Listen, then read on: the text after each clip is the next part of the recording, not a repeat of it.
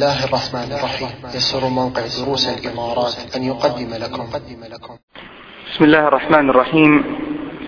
إن الحمد لله نحمده ونستعينه ونستغفره ونعوذ بالله من شرور أنفسنا وسيئات أعمالنا.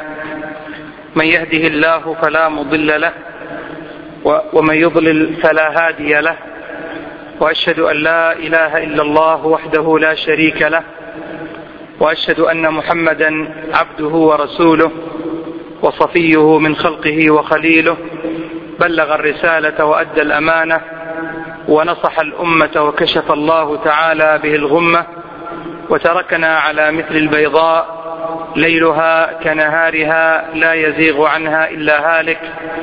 فاللهم صل على محمد وعلى آل محمد كما صليت على إبراهيم وعلى آل إبراهيم، وبارك على محمد وعلى آل محمد كما باركت على إبراهيم وعلى آل إبراهيم إنك حميد مجيد.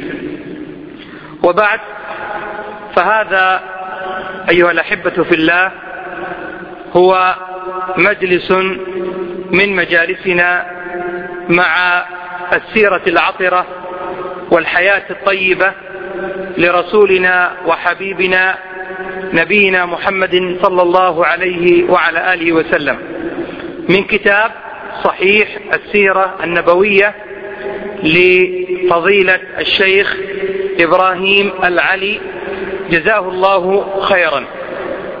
وكنا قد تكلمنا في درسنا الماضي عند الكلام على الباب الثاني وبداية الحديث عن البعثة النبوية.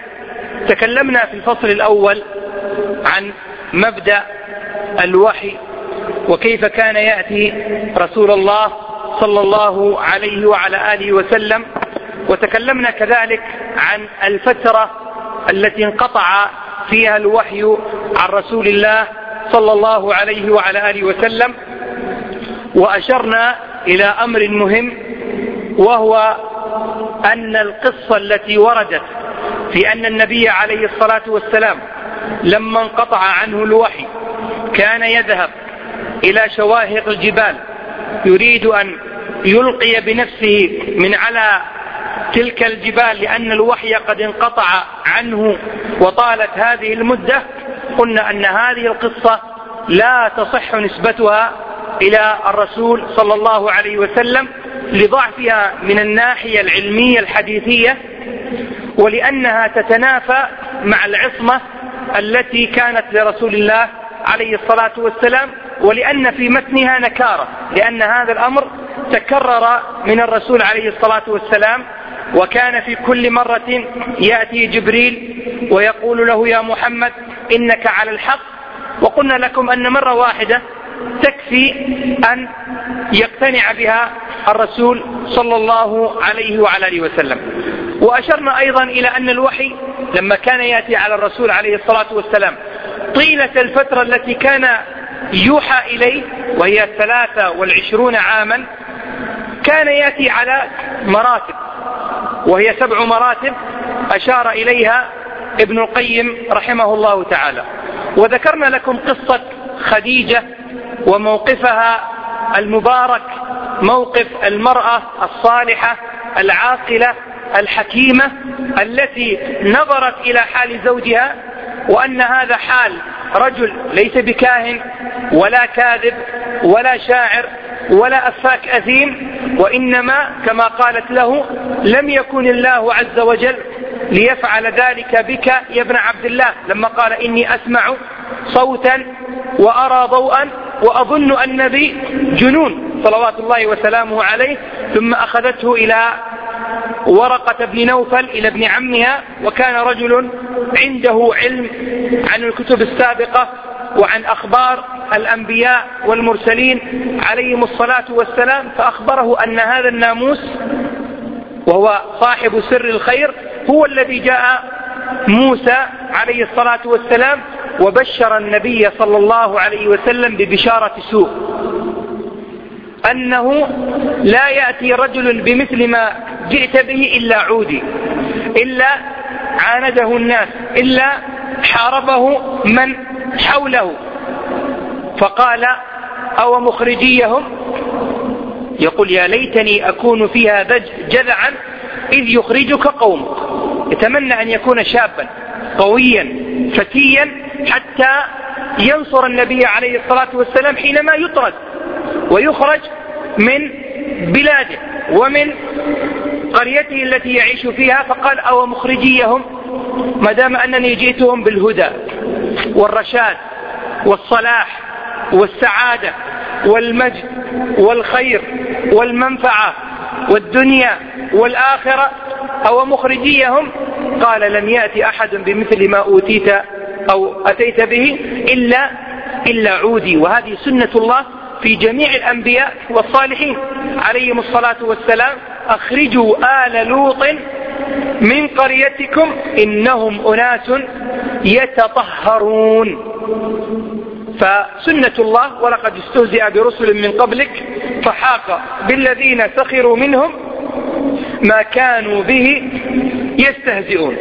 فهذه السنة علمها ورقة رضي الله تعالى عنه وأرضاه من معرفته بأخبار الأمم السابقة والأنبياء والمرسلين قبل رسول الله صلى الله عليه وعلى آله وسلم. وقلنا رضي الله تعالى عنه وأرضاه لأنه معدود من الصحابة كما عده الحافظ ابن حجر رحمه الله في الإصابة. وقد قال عليه الصلاة والسلام لا تسبوا ورقة ابن نوفل فإني رأيت له جنة أو جنتين. وقال عليه الصلاة والسلام قد رأيته فرأيت عليه ثياب بيض أو ثياب بياض فأحسبه لو كان من أهل النار لم يكن عليه ثياب بياض.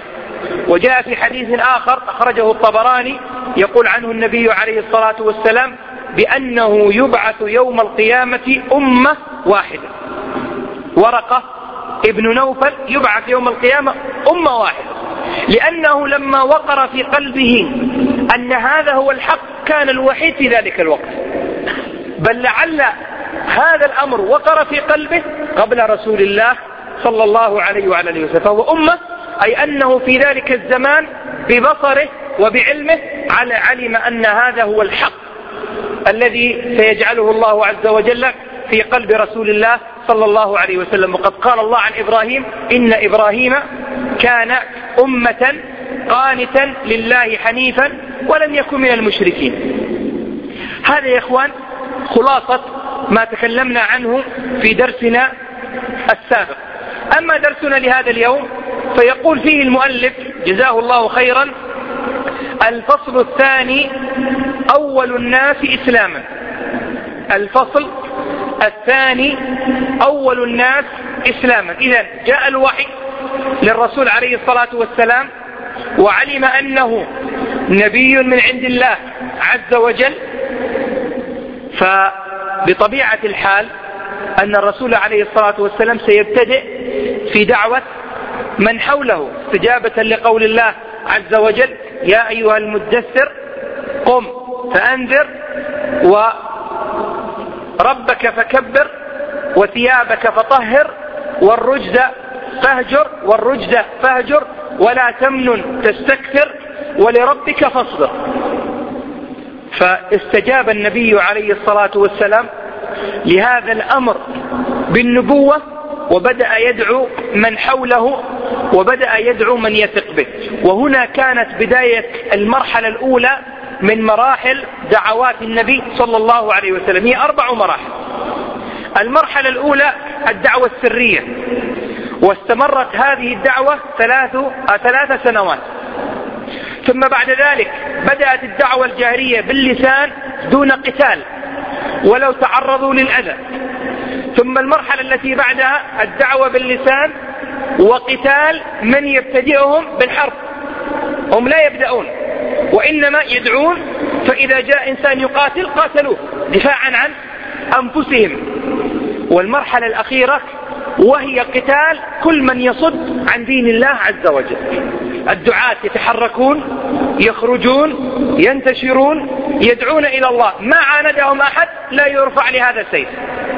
إذا جاء بعض المعاندين كانوا عراقيل في طريق دعوة النبي صلى الله عليه وسلم، هنا يرفع السيف حتى تزال هذه العقبات، وبعد ذلك يصل الدين إلى الناس، وهم بعد ذلك يخيرون بين أن يدخلوا في دين الله وبين أن يدفعوا الجزية، كما هو معلوم هذا في قواعد السلم والحرب في شريعة الإسلام. فإذا المرحلة الأولى من مراحل دعوة النبي صلى الله عليه وسلم الدعوة السرية، وهذه الدعوة السرية أيها الأحبة في الله استمرت على الصحيح من أقوال أهل العلم، وهو مذهب الجمهور، استمرت 3 سنين، بعض العلماء يقول 4 سنين، لكن الذي عليه جماهير أهل العلم أنها استمرت 3 سنوات. والحكمة من البداء بالدعوة السرية أن النبي عليه الصلاة والسلام جاء بأمر جديد، فليس من الحكمة أن يفاجئهم به جهرا من أول الأمر، وإنما يبحث له عن مواطن يغرس فيها هذه البذرة الطيبة الصالحة، بحيث تكون هذه البذرات التي يغرسها أيضا منارات خير يستطيع من خلالها الرسول عليه الصلاة والسلام أن ينشر دعوته. والناس دائما إذا جئتهم بأمر جديد يصدونه في أول الأمر، يكون غريب عليه، فكيف لما تأتي وتقول لهم أنتم على باطل، أنتم على إلحاد، أنتم على شرك بالله، أنا نبي من عند الله عز وجل، وأن هذا الذي الدعوة تصد من أول أمرها. ولذلك النبي عليه الصلاة والسلام، وهذا من باب السياسة الشرعية، هذا من باب السياسة الشرعية، الرسول صلى الله عليه وعلى آله وسلم استخدم طريقة الدعوة السرية، ودعا من حوله ممن يثق به ويثق أنه سيكتم سره. لكن هذه الدعوة اليوم انتهت، هذه الدعوة السرية اليوم انتهت. لماذا؟ لأنها كانت في زمان ليس هناك من يقول لا إله إلا الله ولا محمد رسول الله، وإذا أظهرها النبي عليه الصلاة والسلام ضربت الدعوة في مهدها. أما الآن فالحمد لله المجتمع مسلم والأمة بخير، فأي سرية ليست من دعوة الرسول صلى الله عليه وعلى آله وصحبه وسلم. فإذا كان هذا من باب السياسة الشرعية التي سلكها نبينا الأعظم صلى الله عليه وعلى آله وصحبه وسلم. واستمرت هذه الدعوة كما ذكرنا لكم أيها الأحبة في الله 3 سنين دعا فيها نبينا عليه الصلاة والسلام من حوله من الأقارب، من حوله من الناس ممن يحبونه، يعرفون صدقه، يعرفون أخلاقه، يرى أن هؤلاء سيستجيبون. ولو نظرنا إلى ثمرة هذا الاجتهاد من الرسول عليه الصلاة والسلام لرأينا أنها ثمرة يانعة. فأول ما فعل عليه الصلاة والسلام بدأ بخديجة، شريكة الحياة، الزوجة شريكة الحياة، وهي مستودع الأسرار للزوج، فكيف إذا كانت أمثال خديجة رضي الله تعالى عنها وأرضاها. وأنتم تعرفون موقفها لما جاء النبي عليه الصلاة والسلام خائفا ترجف بواجره وهو يقول زملوني زملوني. أول من أسلم من النساء، بل يقول ابن كثير أول من أسلم من النساء ومن الرجال جميعا خديجة رضي الله تعالى عنها وأرضاها، فلله درها. شريعتنا أكرمت المرأة. الذي يريد أن يعرف أن الإسلام أكرم المرأة، قل أول شخص أخذ البطاقة الإسلامية وحمل الجنسية الإسلامية، طبعا هذا بتعبير معاصر، هي امرأة، وهي خديجة رضي الله تعالى عنها وأرضاها زوج رسول الله عليه الصلاة والسلام. أول من حمل الهوية الإسلامية بعد النبي عليه الصلاة والسلام امرأة. فأي تعظيم وأي إكرام وأي شرف وأي منقبة للمرأة المسلمة إذا كانت هي من سبق الرجال إلى الإسلام. ثم بعد ذلك دعا نبينا عليه الصلاة والسلام الصديق. أول من أسلم من الرجال أبو بكر الصديق صاحبه، وكان رجلا عاقلا له مكانة في قومه ويعرف صدق رسول الله صلى الله عليه وعلى آله وسلم. وأول من أسلم من الموالي ومن العبيد زيد ابن حارثة. زيد ابن حارثة كان يقال له زيد ابن محمد لأن النبي عليه الصلاة والسلام اشتراه وأعتقه وتبناه، ثم جاء الإسلام وأبطل التبني. فزيد أول من أسلم من الموالي، وأول من أسلم من الصبيان علي بن أبي طالب رضي الله تعالى عنه وأرضاه ولله دره. أسلم وعمره 10 سنوات، أسلم وعمره 10 سنوات، بل بعض العلماء يقول كان عمره 8 سنوات. كان عمر علي بن أبي طالب رضي الله تعالى عنه وأرضاه 8 سنين. فالآن تخيلوا يا أخوان ولد صغير عمره 8 سنين أو عمره 10 سنين. أنا ابني هنا موجود الآن عمره 9 سنوات. لما تذكرت أن علي كان عمره 10 سنوات وأرى طفل عمره 9 سنوات أقول ماذا عقل علي بن أبي طالب رضي الله تعالى عنه وأرضاه، وكيف أنه حمل الإسلام. أمر ما هو بالهين، وهذه من أعظم المناقب التي جعلها الله جل وعلا لعلي بن أبي طالب رضي الله تعالى عنه وأرضاه. أسلم وعمره 10 سنوات، هذه منقبة. أولئك لما أسلموا كانوا كبار سن، يفهمون ويعقلون ويعرفون أن الرسول صلى الله عليه وسلم هو الصادق الأمين. أما علي طفل كان غلام، فيأتي يسلم وعمره 10 سنوات، لله دره. علي صاحب المناقب العلية، وأفضل رابع رجل في الإسلام بعد أبي بكر وعمر وعثمان وعلي رضي الله تعالى عن الصحابة أجمعين، رضي الله تعالى عن الصحابة أجمعين. أبو بكر الصديق يا إخوان أول داعية بعد الرسول عليه الصلاة والسلام. أبو بكر ماذا فعل؟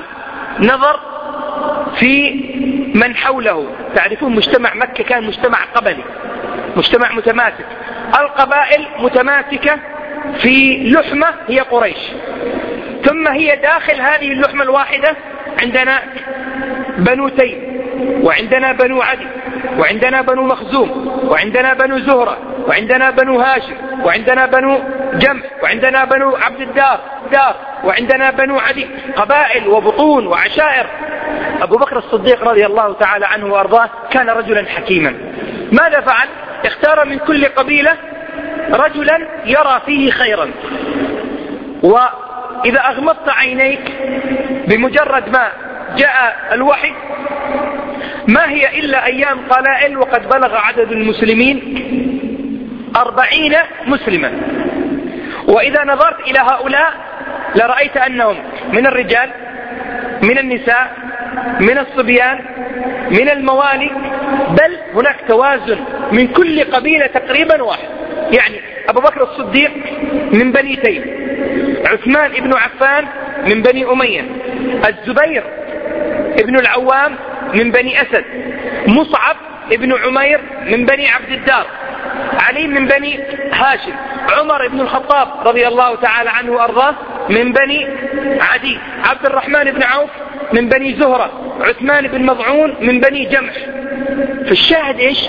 أن الإسلام بدأ ينتشر انتشار مبارك وفيه توازن وفيه ماذا؟ يعني الرسول عليه الصلاة والسلام والصديق ما ذهبوا قالوا أول نمسك بني هاشم ونختار وندعوهم، لا، هذا لا يناسب. المناسب أنك تنشر الدعوة، تجعلها هنا وهناك وهناك وهناك، لأن هذا سيكون أبلغ في أن تصل الدعوة إلى أصحابها وإلى الناس أجمعين.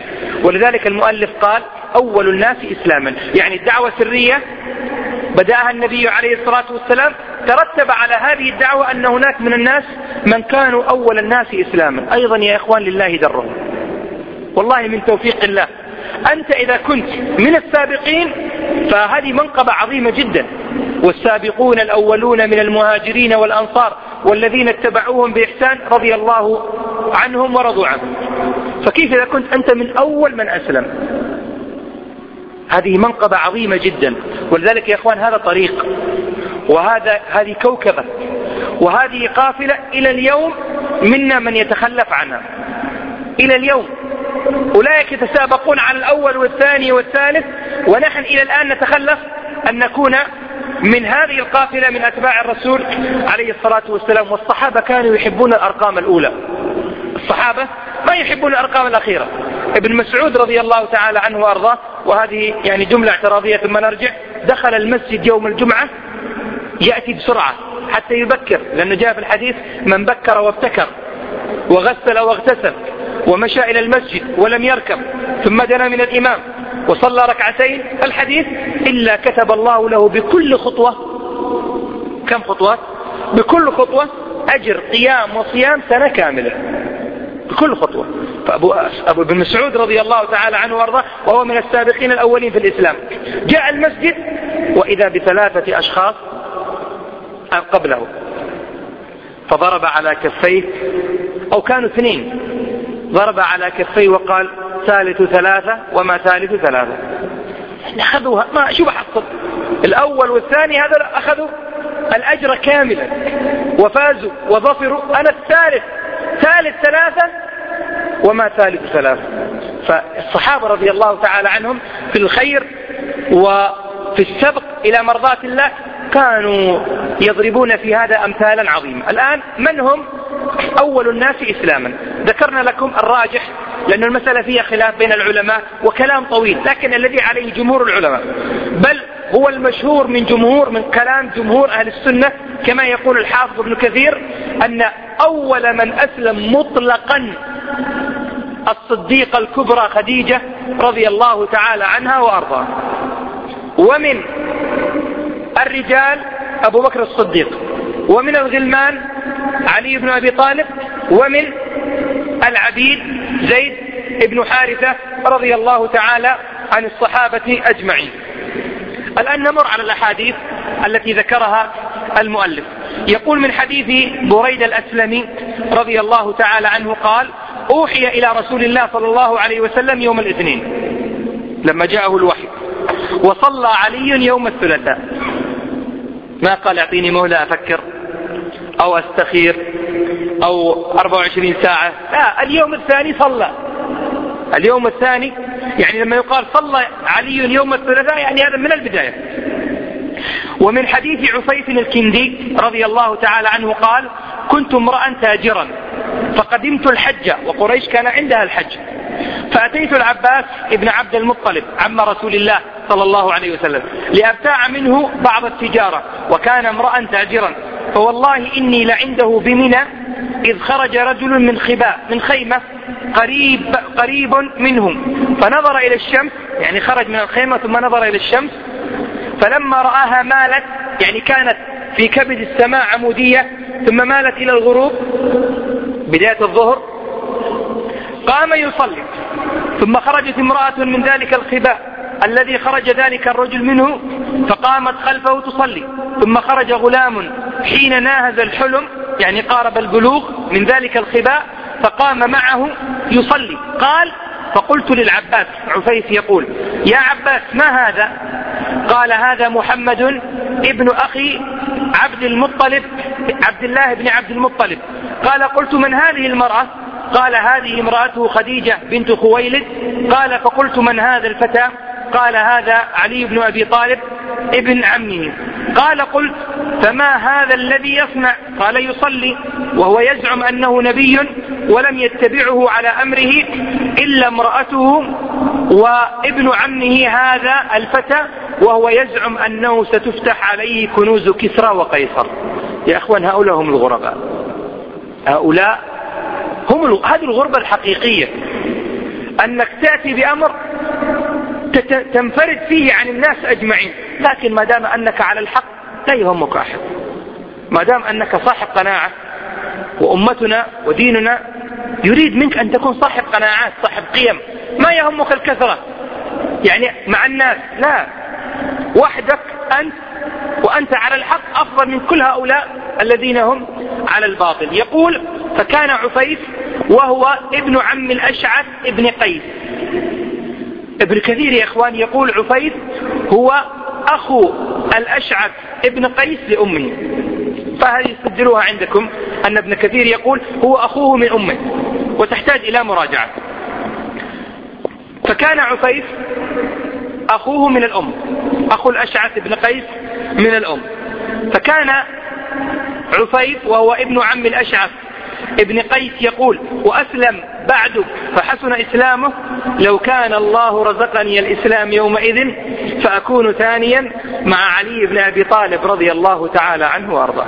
يعني يقول يا ليتني ذاك الوقت لما رأيته خرج وأخبرني العباس يا ليتني أسلمت، يا ليتني كنت معهم فأفوز فوزا عظيما. يا إخوان الآن سؤال، هل هذا الكلام يقع في قلوبنا؟ هل نحن نقول يا ليتنا أسلمنا مع الرسول صلى الله عليه وسلم، يا ليتنا كنا في مكة في ذلك الوقت وكنا من أول من جاء ووضع يده في كف رسول الله عليه الصلاة والسلام وأقول أشهد أن لا إله إلا الله وأشهد أنك رسول الله، وما يهمه مكة ولا قريش ولا العرب ولا الدنيا، خلاص منقبة شرف. فعفيف رضي الله تعالى عنه وأرضاه مع أنه أسلم وحسن إسلامه ومن الصحابة، لكن يتمنى، وهذا من جواز التمني بالخير، لو كان الله رزقني الإسلام يومئذ فأكون ثانيا مع علي بن أبي طالب. قد يقول قائل كيف يكون ثانيا وأبو بكر الصديق أيضا من أوائل من أسلم؟ يقول العلماء أنه يتكلم بما يعرف، هو يظن أنه فقط علي بن أبي طالب وخديجة هما من أسلم في ذلك الوقت.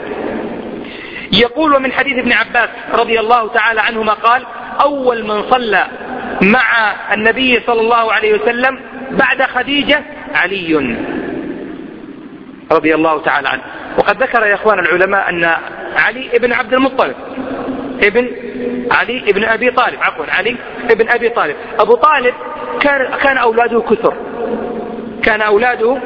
كثر وضاقت عليه الحال وقل ماله، فالرسول عليه الصلاة والسلام قال للعباس خلينا نروح، يعني بمعنى الكلام نذهب إلى أبي طالب، أنا أخذ فلان وأنت تأخذ فلان، نخفف عنه لأنه يعني قد أكرمنا من قبل. الرسول عليه الصلاة والسلام أخذ عليا، والعباس أخذ جعفر ابن أبي طالب، جعفر أخو من؟ أخو علي رضي الله تعالى عنهما وعن الصحابة أجمعين. هذا الأخذ وهذه التربية كانت من توفيق الله لعلي بن أبي طالب رضي الله تعالى عنه. يقول من حديث سلمان رضي الله تعالى عنه قال أول هذه الأمة ورودا على نبيها صلى الله عليه وسلم أولها إسلاما علي بن أبي طالب رضي الله تعالى عنه، يعني أول من سيرد عليك يوم القيامة أول من أسلم، فإذا كنت آخر واحد ستكون آخر، فسابق وسارع ولا تتأخر. ومن حديث زيد بن أرقم قال أول من صلى، وفي لفظ أول من أسلم مع رسول الله صلى الله عليه وسلم علي. من حديث أبي الدرداء رضي الله تعالى عنه في قصة ما حصل بين أبي بكر وعمر من الخصومة، مرة من المرات وقعت خصومة بين من؟ بين عمر وبين أبي بكر الصديق رضي الله تعالى عنهما. بشر قد يقع بينه وبين أخيه وبين صاحبه ما سيكون. القصة يا أخوان مفادها أنه وقعت بينهما خصومة، فذهب أبو بكر ليعتذر من عمر، وأبو بكر تعرفون يعني شيخهم وكبيرهم شيخ الصحابة، فعمر رفض، ثم ذهب أبو بكر. عمر لما رأى أنه رد الصديق وقع في قلبه فحزن، فذهب إلى يبحث عن أبي بكر الصديق حتى يعتذر منه وتنتهي المشكلة.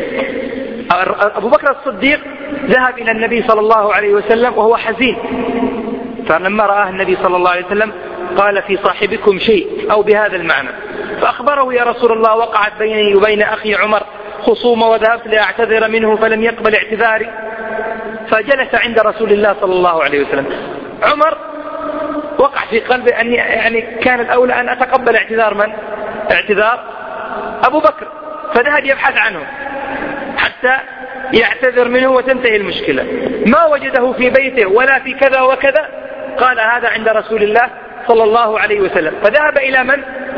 إلى مجلس النبي صلى الله عليه وسلم. أول ما جاء عمر غضب النبي عليه الصلاة والسلام وبدأ الغضب على وجهه، إن هذا أبو بكر غير، أبو بكر ينحط على الجرح طيب. فلما رأى أبو بكر غضب الرسول صلى الله عليه وسلم جثى على ركبتيه وقال يا رسول الله كنت أنا البادئ، يعني ترى هو مش أنا اللي غلطان، جثى على ركبتيه يخشى أن يقول كلمة تجرح عمر أو تقع في قلب عمر أو يتناقلها الناس أو يعني يكون لها أثر سيء في نفس عمر. جثى على ركبتيه وقال يا رسول الله كنت أنا البادئ. فالرسول عليه الصلاة والسلام لما وقعت هذه الخصومة وجاء أبو بكر، طبعا أيضا النبي صلى الله عليه وسلم لطيف حتى وإن عاتب هو عتاب فيه لطف. قال عليه الصلاة والسلام إن الله بعثني إليكم فقلتم كذبت، وقال أبو بكر صادق. ولذلك سمي الصديق لأنه صدق النبي عليه الصلاة والسلام. إن الله بعثني إليكم فقلتم كاذب أو كذبت، ما قل له أنت، فقلتم، وقريش قالت، وقال أبو بكر صدق وواساني بنفسه وماله فهل أنتم تاركوا لي صاحبي، فهل أنتم تاركوا لي صاحبي. يقول الراوي فما أوذي بعدها أبو بكر الصديق رضي الله تعالى عنه وأرضاه أبدا. بعد هذه القصة ما أحد تعرض له، خلاص فهل أنتم تاركوا لي صاحبي. الصحابة عندها هذا خط أحمر ما يتجاوزونه.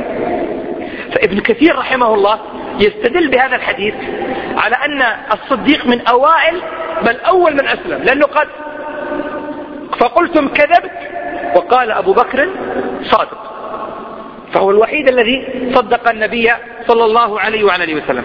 يقول من حديث عمار بن ياسر رضي الله تعالى عنه قال رأيت رسول الله صلى الله عليه وسلم وما معه إلا 5 أعبد وامرأتان وأبو بكر. وفي هذا الحديث أن أبا بكر أول من أسلم من الأحرار مطلقا. يقول المؤلف وهو قول ابن عباس وإبراهيم النخعي ومحمد بن كعب ومحمد بن سيرين وسعد بن إبراهيم، وهو المشهور عند جمهور أهل السنة. هذه الكلمة لابن كثير، وهو المشهور عند جمهور أهل السنة، هذا لابن كثير رضي الله تعالى عنه. يقول ولا منافاة في ذلك، فإن أبا بكر أول من أسلم من الرجال، وعليا أول من أسلم من الصبيان، وخديجة أول من أسلم من النساء، بل حتى من الرجال. ابن كثير يقول بل والرجال أيضا، وزيد بن حارثة أول من أسلم من الموالي، وهذا قول أبي حنيفة رضي الله عنه. طبعا أبو حنيفة ليس من الصحابة، فالأولى أن يقال رحمه الله، لكن هذا على سبيل الدعاء لا حرج. يقول أما الأعبد يعني العبيد الذين ذكروا في حديث عمار اللي هو قال رأيت رسول الله صلى الله عليه وسلم وما معه إلا 5 أعبد، هؤلاء هم بلال بن رباح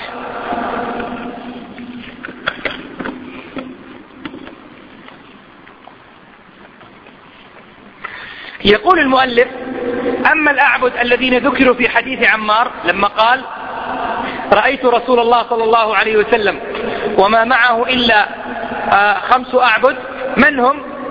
بلال بن رباح الحبشي، وعامر بن فهيرة مولى أبي بكر. شوفوا يا أخوان أبو بكر كيف، فإنه أسلم قديما مع أبي بكر، وأبو فكيهة مولى صفوان بن أمية، وهذا كان من صناديق قريش وممن عاند النبي صلى الله عليه وسلم، وشقران مولى النبي عليه الصلاة والسلام. والمرأتان فخديجة والأخرى أم أيمن أو سمية رضي الله تعالى عنها وأرضاها. سمية أم من؟ أم عمار، سمية أم عمار بن ياسر، سمية بنت خباط أو خباط رضي الله تعالى عنها وأرضاها. قال وقد كان من أوائل من آمن بالنبي صلى الله عليه وسلم الصحابي عمرو ابن عبسة رضي الله تعالى عنه وأرضاه، وله قصة ستأتي إن شاء الله في الدروس القادمة.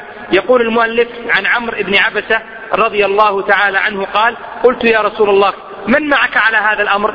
لما جاء إليه في أول الدعوة السرية قال حر وعبد. حر وعبد. لماذا قال له حر وعبد؟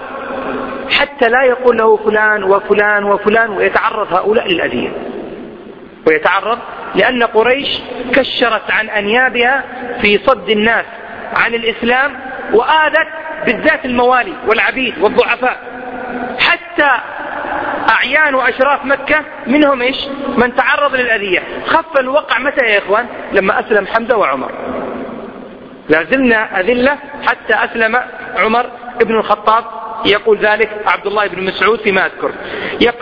قال حر وعبد، قال ومعه يومئذ أبو بكر وبلال. أبو بكر الحر وبلال. طب أبو بكر يا إخوان الكل عرف أنه أسلم، وبلال أظهر إسلامه، يعني بلال مش كتم إسلامه وعبد الله سرا، لا، بلال يعني كأنه يا إخوان عرف قيمته بالإسلام، فكأنه يقول خلوني إيش أتعذب، وهو الذي كان يقول إيش أحد أحد رضي الله تعالى عنه وأرضاه، فتحمل الأذى الشديد في سبيل أن يتمسك بدينه. ثم قال له يعني النبي صلى الله عليه وسلم ارجع إلى قومك حتى يمكن الله عز وجل لرسوله صلى الله عليه وسلم. وهذا يا إخوان فيه دليل فائدة على أن الدعوة كانت سرية، لكنها مع كونها سرية كانت قد خرجت خارج مكة.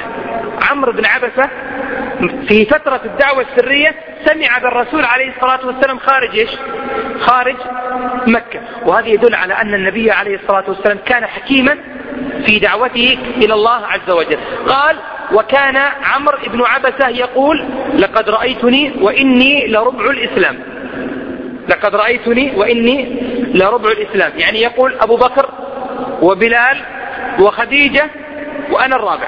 ربع الإسلام يعني إيش؟ يعني أنا الرابع ممن أسلم. هذا الكلام بناء على ما يظنه هو، وإلا قد أسلم قبله أكثر من ذلك، لكن هو يظن أنه الرابع الذي آمن برسول الله صلى الله عليه وعلى آله وسلم. ثم بدأ يا إخوان الصحابة يكثرون. أبو بكر الصديق بس جاء بمن؟ عثمان بن عفان، عبد الرحمن بن عوف، الزبير بن العوام، سعد بن أبي وقاص. سعد بن أبي وقاص يا إخوان يذكرون في سيرته أن أمه لما عرفت أنه أسلم امتنعت عن الطعام والشراب وامتنعت عن الظل، فأنزل الله، ذهب إلى النبي صلى الله عليه وسلم فأنزل الله عز وجل إيش؟ ووصينا الإنسان بوالديه إحسانا، ووصينا الإنسان بوالديه إحسانا. وأحد الصحابة ما أذكر الآن مصعب أو أنه سعد، أمه امتنعت أيضا عن الطعام لما أسلم، وظلت أيام لا تأكل، فكانت في بيتها وولدها قادم، فلما أخبروها رجعت تجلس على أنها إيش؟ متعبة ومرهقة وعلى شفا هلكة. لما دخل عندها هي إيش تتوقع؟ أنه يقول لها يا أمي يا حبيبتي يا فلذة كبدي يا روحي فديتك أنا، خلاص يلا بطلنا الدين وتفضلي كلي. أبدا، قال لها يا أمي والله لو لك 100 نفس تخرج نفس نفس نفس نفس نفس ما تراجعت عن ديني. ثم خرج، فقامت ودعت بالطعام وأكلت. صعب هؤلاء التفاهم معهم، صعب، لأن الإيمان قوة ساحرة كما يقول بعض المؤلفين، يقول الإيمان قوة ساحرة إذا دخلت تجعل المستحيل ممكن، تجعل المستحيل ممكن. هذا ما فعله الصحابة الكرام رضوان الله تعالى عليهم، وهذا جزء من الحديث حول الدعوة السرية التي سار بها نبينا صلى الله عليه وعلى آله وسلم. استمر على هذا الحال 3 سنوات يدعو الناس سرا، وأصحابهم يدعون الناس سرا عليه الصلاة والسلام، وكانوا يلتقون في أماكن معينة، منها دار الأرقم ابن أبي الأرقم، من الأماكن التي كان يجتمع فيها الصحابة برسول الله صلى الله عليه وسلم دار الأرقم ابن أبي الأرقم. لماذا اختار النبي عليه الصلاة والسلام دار الأرقم؟ سأذكر لكم يا إخوان ثم أرجع لأتكلم عن الأرقم. الأرقم هذا عجيب. الأرقم ابن أبي الأرقم من بني مخزوم، وبنو مخزوم بينهم عداوة شديدة مع بني هاشم، فأبعد الناس ممن سيتبع الرسول عليه الصلاة والسلام ويقف بجانبه وينصر ويعرض نفسه للمداهمات القرشية المخزومي، أليس كذلك؟ يعني هم سيقولون سيذهب إلى بيت فلان أو فلان من بني هاشم، أو على الأقل بيت الصديق صاحبه، أو بيت فلان صديق الصديق. الرسول عليه الصلاة والسلام من ذكائه كان يذهب إلى مكان يستبعدون تماما أنه يذهب إليه. الأمر الثاني، الرسول عليه الصلاة والسلام لما سيذهب إلى بيت واحد من كبار الصحابة أم من صغار الصحابة وصغار الأتباع؟ سيذهب إلى 1 في 20 في 30. أليس كذلك؟ الأرقم ابن أبي الأرقم كان عمره 16 عاما. 16 عاما يا أخوان. هؤلاء شباب بس كانوا رجال، هؤلاء غلمان لكن كانوا فرسان. 16 سنة، يعني تخيل ولد عمره 16 الحين 16 سنة يلعب بلاي ستيشن في زماننا اليوم. 16 سنة لا زال يعني لا زال صغير سن في تفكيره وفي أهدافه وفي قيمه، لكن لما دخل الإسلام هو ساحر غير، جعل من هذا صاحب 16 عاما جعله فارس مغوار وممن حمل هم الإسلام والدعوة إلى الله عز وجل، فكان بيته مأوى للصحابة الكرام. استمروا على هذا 3 أعوام، ثم أنزل الله جل وعلا وأنذر عشيرتك الأقربين، وأنزل سبحانه وتعالى الآيات التي تأمر النبي صلى الله عليه وسلم أن يجهر. قال تعالى فاصدع بما تؤمر، ما قال فاجهر، فاصدع. فاصدع يعني اجهر وبقوة وبجهر وبعزة وبثبات وبإقدام، لا تخف، أنت على الحق. وأنذر عشيرتك الأقربين، فاصدع بما تؤمر وأعرض عن المشركين، وإنه لذكر لك ولقومك وسوف تسألون. هذا ليس لك، هذا لك ولمن معك يا رسول الله. فشمر النبي عليه الصلاة والسلام عن ساعد الجد، لم يخف، لم يتوانى، لم يتردد، لم يطلب رخصة، لم يطلب إطالة مدة الدعوة السرية. وصدقوني يا أخوان 3 سنوات قليلة، 3 سنوات على دعوة تقلب كيان مكة المكرمة تعتبر قليلة، لكن الله جل وعلا أراد 3 سنوات أنها كافية، يرى أنها كافية. فقال المؤلف الفصل الثالث الجهر بالدعوة، يعني بداية الجهر من الرسول صلى الله عليه وعلى وسلم. يقول من حديث ابن عباس رضي الله عنهما لما نزلت وأنذر عشيرتك الأقربين خرج رسول الله صلى الله عليه وسلم حتى صعد الصفا الذي في الحرم، كان خارج الحرم قديما، فهتف يا صباحا بالهاء وليس بالالف، هنا عندكم في الكتاب نقص. يا صباحا كلمة العربي يقولها إذا أراد أن يجمع الناس لأمر عظيم، يعني كأنه يقول تعالوا هلموا أقبلوا يا صباحا، يعني أسرعوا، تعالوا أول النهار، لا تتأخروا تجوني المغرب أو تأتوني في المساء. يا صباحا أي أقبلوا أول النهار في الصبح. فقالوا من هذا؟ فاجتمعوا إلى النبي صلى الله عليه وسلم. ولذلك يا أخوان من يذهب إلى العمرة نريد أن يتذكر هذا المقام. فقال أرأيتم، وهذا استفسار أو استفهام تقريري، يعني يريدهم أن يقروا بما سيقول.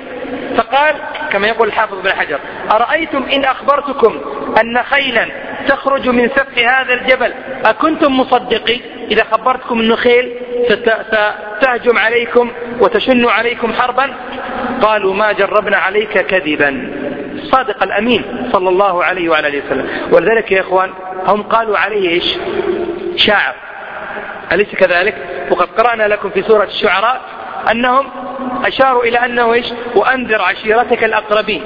وإذا فهمت السيرة تفهم القرآن. وأنذر عشيرتك الأقربين واخفض جناحك لمن اتبعك من المؤمنين فإن عصوك فقل إني بريء مما تعملون وتوكل على العزيز الرحيم الذي يراك حين تقوم وتقلبك في الساجدين إنه هو السميع العليم. قل هل أنبئكم على من تنزل الشياطين؟ يعني أنتم تقولوا عني أنا كافر أو مجنون أو صابئ أو شاعر. هل أنبئكم على من تنزل الشياطين؟ تنزل على كل أفاك أثيم، لا تتنزل على الصادق الأمين الذي أنتم تعترفون أنه صادق أمين. فهذه الآية تؤكد ترد عليهم. الشعر لا، الشعر على الأفاك الأثيم والشياطين تنزل على الأفاك الأثيم، أما الصادق الأمين الشياطين تفر منه. قل هل أنبئكم على من تنزل الشياطين؟ تنزل على كل أفاك أثيم يلقون السمع وأكثرهم كاذبون والشعراء يتبعهم الغاوون. أما أنا أتباعي ليسوا غاوون، هذا معنى الآية. والشعراء يتبعهم الغاوون ألم ترى أنهم في كل واد يهيمون وأنهم يقولون ما لا يفعلون. الآن الرسول عليه الصلاة والسلام وأصحابه هل هم في كل واد يهيمون يا قريش؟ هل هم يقولون ما لا يفعلون؟ هذا إنكار، أنتم تقولون خلاف الواقع. لما تريدوا أن تتهموا وأن تقولوا شيئا قولوا شيء معقول. هذا معنى الآية، هذا سياق الآيات. وأنهم يقولون ما لا يفعلون إلا الذين آمنوا. الشعراء في شعراء أصحاب حكمة، أصحاب دعوة، أصحاب قيم، أصحاب مبادئ، ما هم أصحاب دراهم.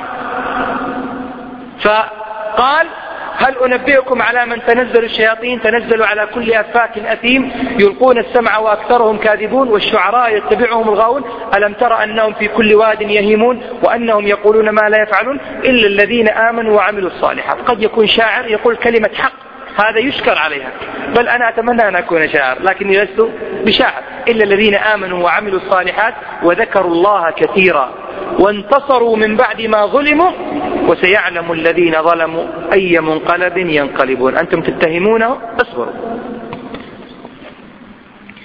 تتكلمون عليهم، تتنقصونهم، وسيعلم الذين ظلموا أي منقلب ينقلبون.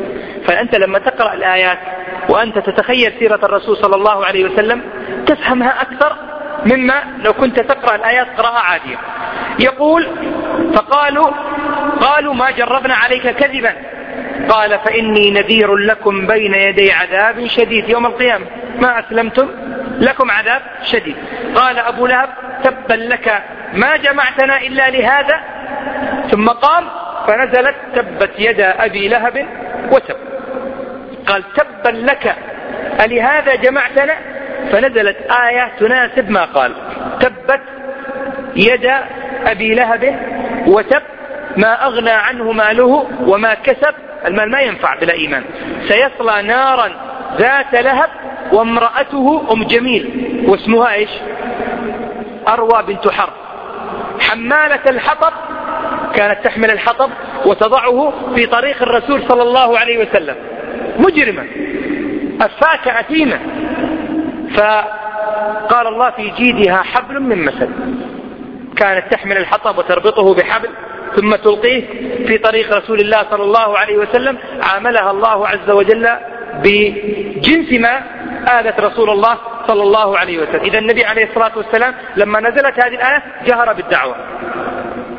ومن حديث عائشة رضي الله تعالى عنها قالت لما نزلت وأنذر عشيرتك الأقربين قام رسول الله صلى الله عليه وسلم فقال يا فاطمة بنت محمد يا صفية بنت عبد المطلب يا بني عبد المطلب لا أملك لكم من الله شيئا سلوني من مالي ما شئتي. الدين ما في محاباة، ما في والله قريبي بدخل الجنة وهذا عدوي بدخل النار، هذا ما في. من آمن وعمل صالحا له الجنة ومن كان غير ذلك عامله الله عز وجل بما يستحق. ما في محاباة، ليس بيننا وبين الله نسب وعلاقات عائلية واجتماعية أبدا. يا فاطمة بنت محمد سليني من مالي ما شئت لا أغني عنك من الله شيئا. بنته يقول هذا الكلام لابنته لفلذة كبده لقطع منه عليه الصلاة والسلام. يقول لأخته أو يعني عمته يا صفية بنت عبد المطلب يا بني عبد المطلب. إذا دعا مكة ودعا أسرته صلى الله عليه وسلم. وهذا يا إخوان يدل على أن الإنسان لما يدعو إلى الله لابد أن يبدأ بالقريب ثم من بعده ومن بعده ومن بعده ويستخدم في ذلك أفضل الأساليب. يقول المؤلف ومن حديث أبي هريرة رضي الله تعالى عنه قام رسول الله صلى الله عليه وسلم حين أنزل عليك وأنذر عشيرتك الأقربين قال يا معشر قريش أو كلمة نحوها، يعني يا قريش يا أهل مكة يا قبائل قريش. هذا معنى الكلام. اشتروا أنفسكم، خلصوها من النار، هذا معنى اشتروا أنفسكم. لا أغني عنكم من الله شيئا. يا بني عبد مناف لا أغني عنكم من الله شيئا. يا عباس بن عبد المطلب لا أغني عنك من الله شيئا. يا صفية عمة رسول الله لا أغني عنك من الله شيئا. ويا فاطمة بنت محمد سليني ما شئت من مالي لا أغني عنك من الله شيئا. إذن أعلنها نبينا صلى الله عليه وسلم صرخة مدوية في مكة. وإذا بغضب قريش ينفجر، بركان ثورة من الغيظ والحقد والحنق والصد والأذية والمعاداة والمكر والتشويه والاعتداء وغير ذلك من الأمور التي سلكتها قريش لصد الناس عن دعوة رسول الله صلى الله عليه وعلى آله وسلم. وكل هذا إن شاء الله نتناوله في درسنا القادم. أسأل الله عز وجل بمنه وكرمه أن يرزقنا وإياكم أن نكون من أتباع رسول الله صلى الله عليه وسلم في هذه الحياة الدنيا، وأن نستظل في ظل عرش الرحمن مع رسول الله عليه الصلاة والسلام يوم القيامة، إنه ولي ذلك والقادر عليه. وصلى الله وسلم وبارك على نبينا محمد وعلى آله وأصحابه أجمعين.